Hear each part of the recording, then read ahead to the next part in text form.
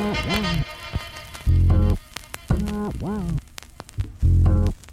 everyone, this is Jonathan Capehart. This week, my guest is Darren Walker. Now, as the president of the Ford Foundation, which has a $12 billion endowment and global reach, he's the most powerful non-politico ever to appear on Cape Up. Okay, I know, this is only the third episode. Listen, we talk about how his being African-American, openly gay, and raised poor inform his work in the rarefied air of philanthropy. I didn't have to study the context of a low-income rural community to know about poverty. I lived that experience. And that got us into inequality, privilege, Black Lives Matter, and dancing. Hear for yourself right now.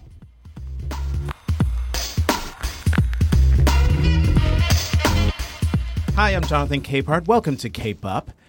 So, you say the name Darren Walker anywhere in New York City or in the world of philanthropy, and you're guaranteed to get one of two reactions: big smiles or expressions of awe, if not both. Darren's reputation for hard work, bridge building, and empathy are among the many reasons his elevation 3 years ago to president of the Ford Foundation was greeted with universal applause. This year, Time magazine named him one of its 100 most influential people in the world.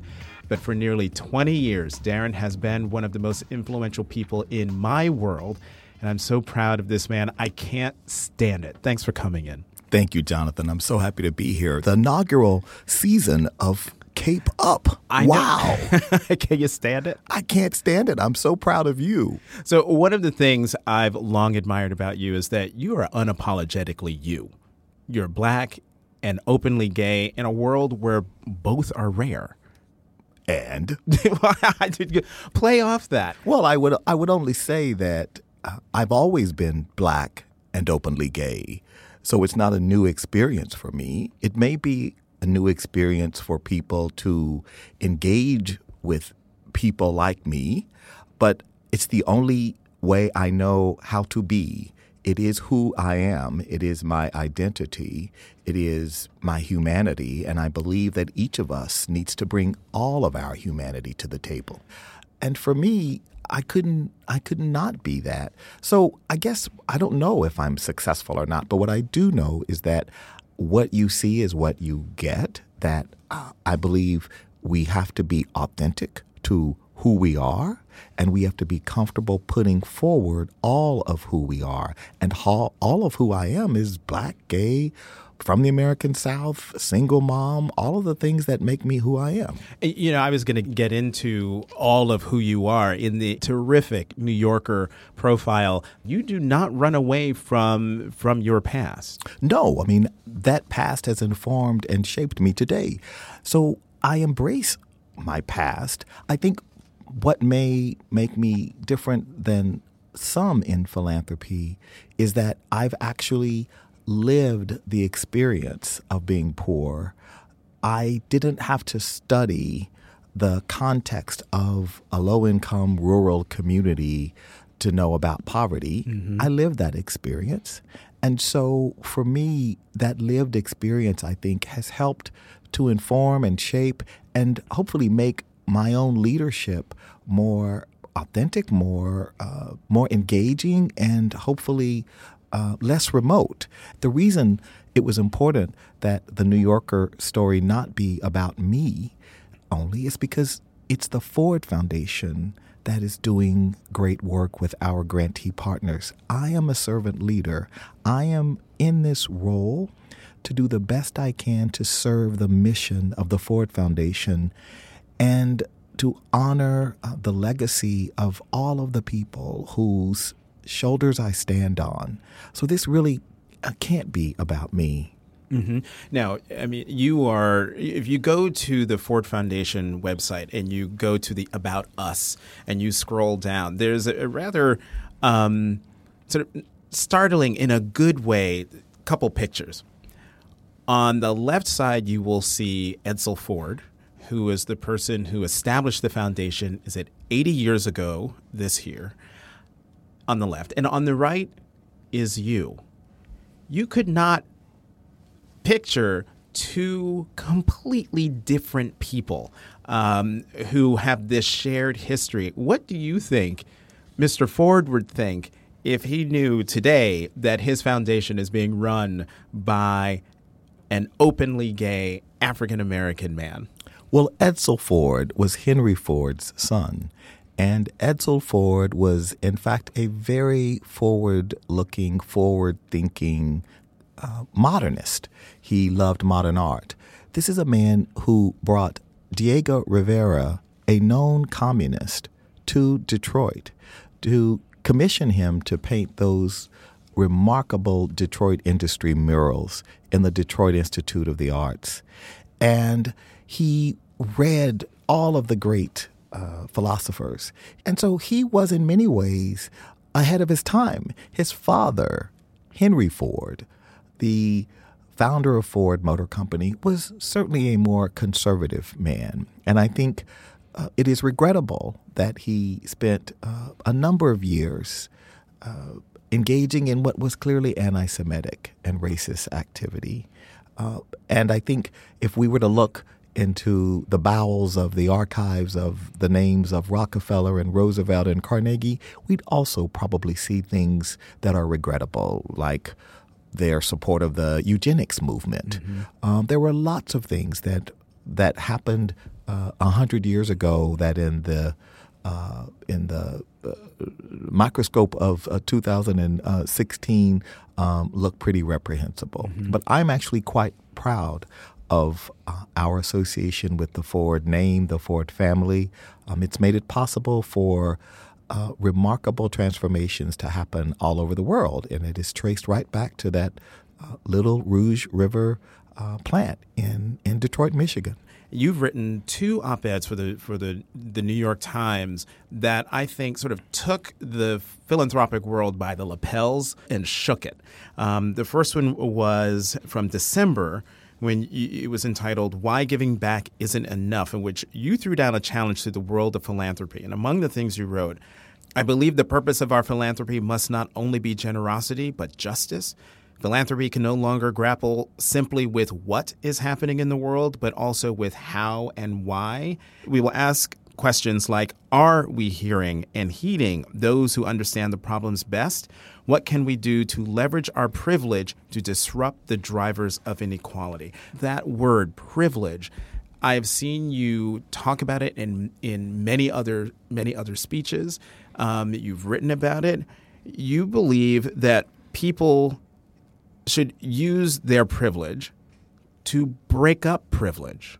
Well, I think we all have privilege, regardless of our status economically or racially or gender-wise. So we certainly see playing out the privilege of whiteness in a hierarchical culture where whiteness has been placed at the top of the pyramid, mm-hmm. and that opportunity has often been defined through that lens of hierarchy, going back to our earliest days and the codification, in fact, of African Americans being at the bottom of that pyramid. So I think privilege is something that has accreted in this country and in our culture in ways that produce really bad outcomes, that produces more inequality and more exclusion. And what I believe is that if we are to truly address the social challenges of our times, we who are privileged, and that certainly includes you and me, Jonathan, we have to ask, what are we doing with our privilege? Are we using our privilege to compound our privilege? Or are we using our privilege to call out the things that are wrong and unfair and unjust in our society? And so I believe that I have an obligation, a personal obligation, having lived part of my life with very little privilege and living my life today with enormous privilege in ways that I could never have imagined. So I think I should use my privilege to call out things that are wrong and to, in context with other privileged people, to engage in conversations about what we believe is right or wrong in society and to interrogate our own values. For example, the idea of opportunity is a really shared value that I find among many privileged people resonates. But when we start to talk about the structures and systems that produce or inhibit opportunity, people get a little uncomfortable. I was at an event recently, and a woman who's a legacy of an Ivy League school, and I were talking, and I said to her, she said, I think it's so important that we increase the number of diverse students and students from low-income backgrounds. And I said, well, one way we could help do that is by doing away with legacy programs at universities. And she said, well, I wouldn't want to do that. And I said, well, in some ways, legacy programs are a formalization of privilege. You are privileging a population of people who are probably already privileged, and you're compounding that privilege by giving them a preference to opportunity. And so why would we want to encourage affirmatively that kind of privilege that is actually harmful in many ways, I believe, to our democracy, our values, and in fact, ultimately to our politics? Mm-hmm. What was her reaction to that? It wasn't favorable. I bet not. One of the other things that compound privilege are internships, and that's the second op-ed that you wrote for the New York Times. And you wrote, I sometimes get calls and emails from friends seeking help in landing internships for their children. I understand what they're doing. This is part of being a parent. Still, it's a reminder that America's current internship system, in which contacts and money matter more than talent, contributes to an economy in which access and opportunity go to the people who already have the most of both. Indeed. And I was compelled to write that because spring after spring, I am visited with emails and phone calls from friends who are looking for unpaid opportunities for their children. These people are primarily well-off people, and they are being good parents. They're doing what they're supposed to do, but they are engaging from such a position of privilege and access that in the aggregate, what it does is it creates this reinforcing mechanism that works for certain people with access and privilege and disadvantages others. And so that's just one example of many kinds of examples in ways in which in our society privilege just reifies.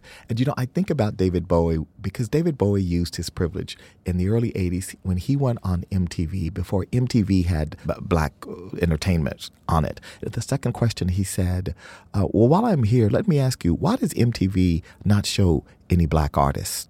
And the person interviewing him was really taken aback. Well, Bowie was using his privilege. Mm-hmm. It was a great example of a white man in entertainment recognizing that he could basically say what he wanted, that he kind of owned that space.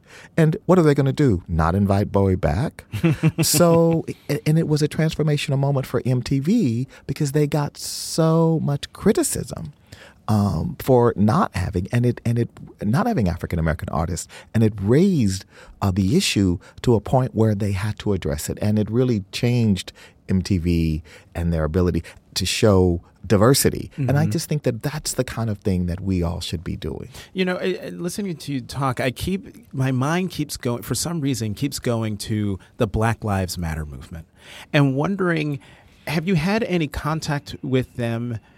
With anyone within the movement, and what is their reaction to you? Because as you talk about privilege, and as the president of the Ford Foundation, you are sitting on the head of a pin in terms of what you're able to do, the access that you have, the power that you have, the privilege that you have. And do the people who are involved in the Black Lives Matter movement hear what you're saying and view you as an ally, or do they see you as someone who is so privileged that you couldn't possibly, even with your own personal history and as public as you are about it, that you couldn't possibly understand where they're coming from? Well, I think the movement for Black Lives has done some remarkable work in demanding that we hold the mirror up to America. And it's regrettable that some have said that by asserting that Black Lives Matter, that we are saying that all lives don't matter, or that certain people have a preference. I mean, it is simply a recognition of the historic fact that Black lives have mattered less. That's incontrovertible. It was codified in our Constitution. It took an amendment to change that law. And then we still had 100 years of practice and of cultural norms that made it very clear that Black lives mattered less. And in some ways, the movement today is simply asking the question, will this change? Can we live in a society where Black lives matter as much as other lives? That's really the question. And in the context of the racial justice challenges that we see, and certainly in the context of some of the challenges with law enforcement and the relations between communities of color and law enforcement, we've got work to do. But that doesn't mean that we should get caught in the binary that so many today see things in. So you're either for Black Lives Matter and you're against the police, or you're for the police and against Black Lives Matter.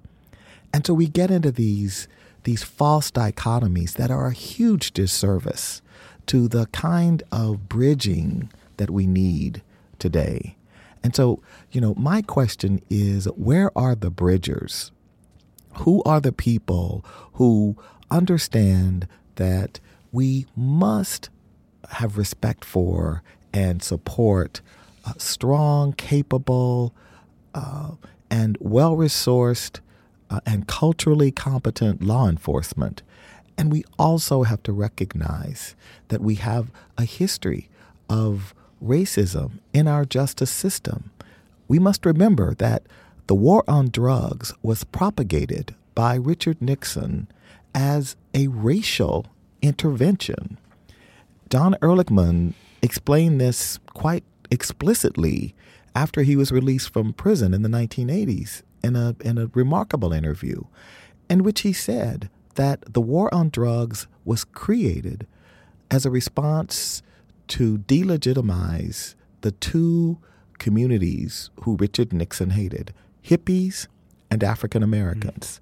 These were the two communities that caused him the most trouble. And so this effort, the war on drugs, was created. It was a racial response. And each administration from Nixon, after Nixon, Ford, Reagan, Clinton, they all passed even more draconian laws on top of the previous laws that have brought us to this point where it is so clear that the war on drugs has not succeeded.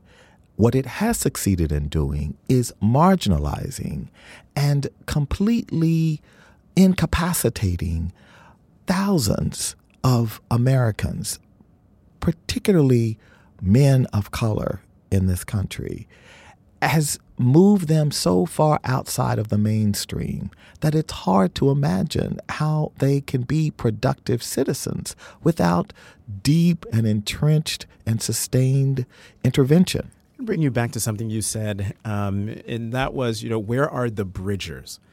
And it's interesting you use that word because bridges are things you talk about also a lot. Are there enough bridge builders specifically in our country to get us through this difficult period that we're going through now? Absolutely. Jonathan, I am so hopeful about America's future because there are so many bridge builders. And so when I look at the Ford Foundation, the organizations we support working on the ground around the world, they are building those bridges. When I think about organizations working on labor policy, for example, the plight of low-wage workers in America, people like Ajin Poo and the National Domestic Workers Council, and the Restaurant Opportunities Center, Saru Jayaram. These women are working to build bridges to the next generation of workers and to create the kinds of policies that make it possible for them to live with dignity and be paid a fair wage. Or Cheryl Eiffel, working at the Legal Defense Fund, who has been litigating, along with others, in southern states where clearly efforts have been made to discriminate, to ensure that some Americans aren't able to vote as conveniently as they might have in the past. These people are building bridges to each other and to our future. And so I'm actually very, very optimistic about America's future because the bridge builders are everywhere. We just need to hear them. Their voices aren't necessarily as loud and shrill, and therefore they may not appeal as much to the media. But they are doing the hard work day in and day out to keep America great, to keep America forward-looking, to help America live up to its ideals. I mean, if these bridge builders are allowed to do their work, America will be America. America won't be America if we listen to the voices of the extremes and the shrill and the uninformed. We won't be able to be the country we can be. I can't let you go without asking about, so just Google Darren Walker Ballet Hispanico and the video will pop up. That video, which features you giving the standard, "I'm so sorry I couldn't be there, thank you so much for the honor," but then you dance. And it was spread around like wildfire. There's a mixture of awe and incredulity. Like, what's he doing? But it's like, oh my God, how amazing is this? Were you surprised by the reaction to basically just you being you? I was absolutely surprised because, to my mind, there was nothing unusual about it.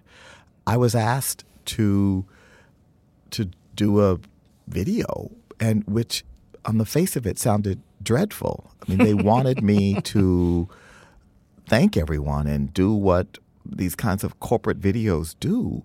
You know, the lights go down in the ballroom of the hotel and you have to sit there in the middle of eating your rubber chicken dinner and listen to some person like read a script.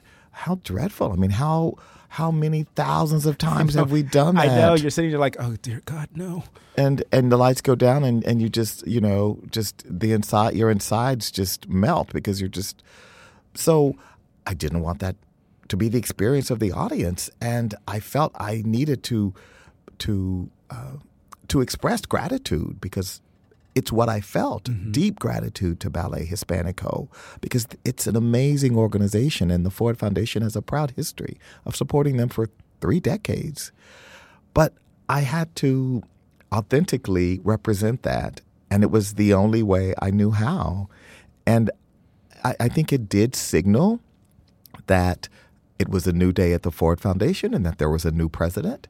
And I hope it signaled that I am accessible, that I don't take myself too seriously, that I am vulnerable and that I'm slightly goofy and a little queer and definitely out there in some ways, and that I'm really comfortable with that because that's who I am.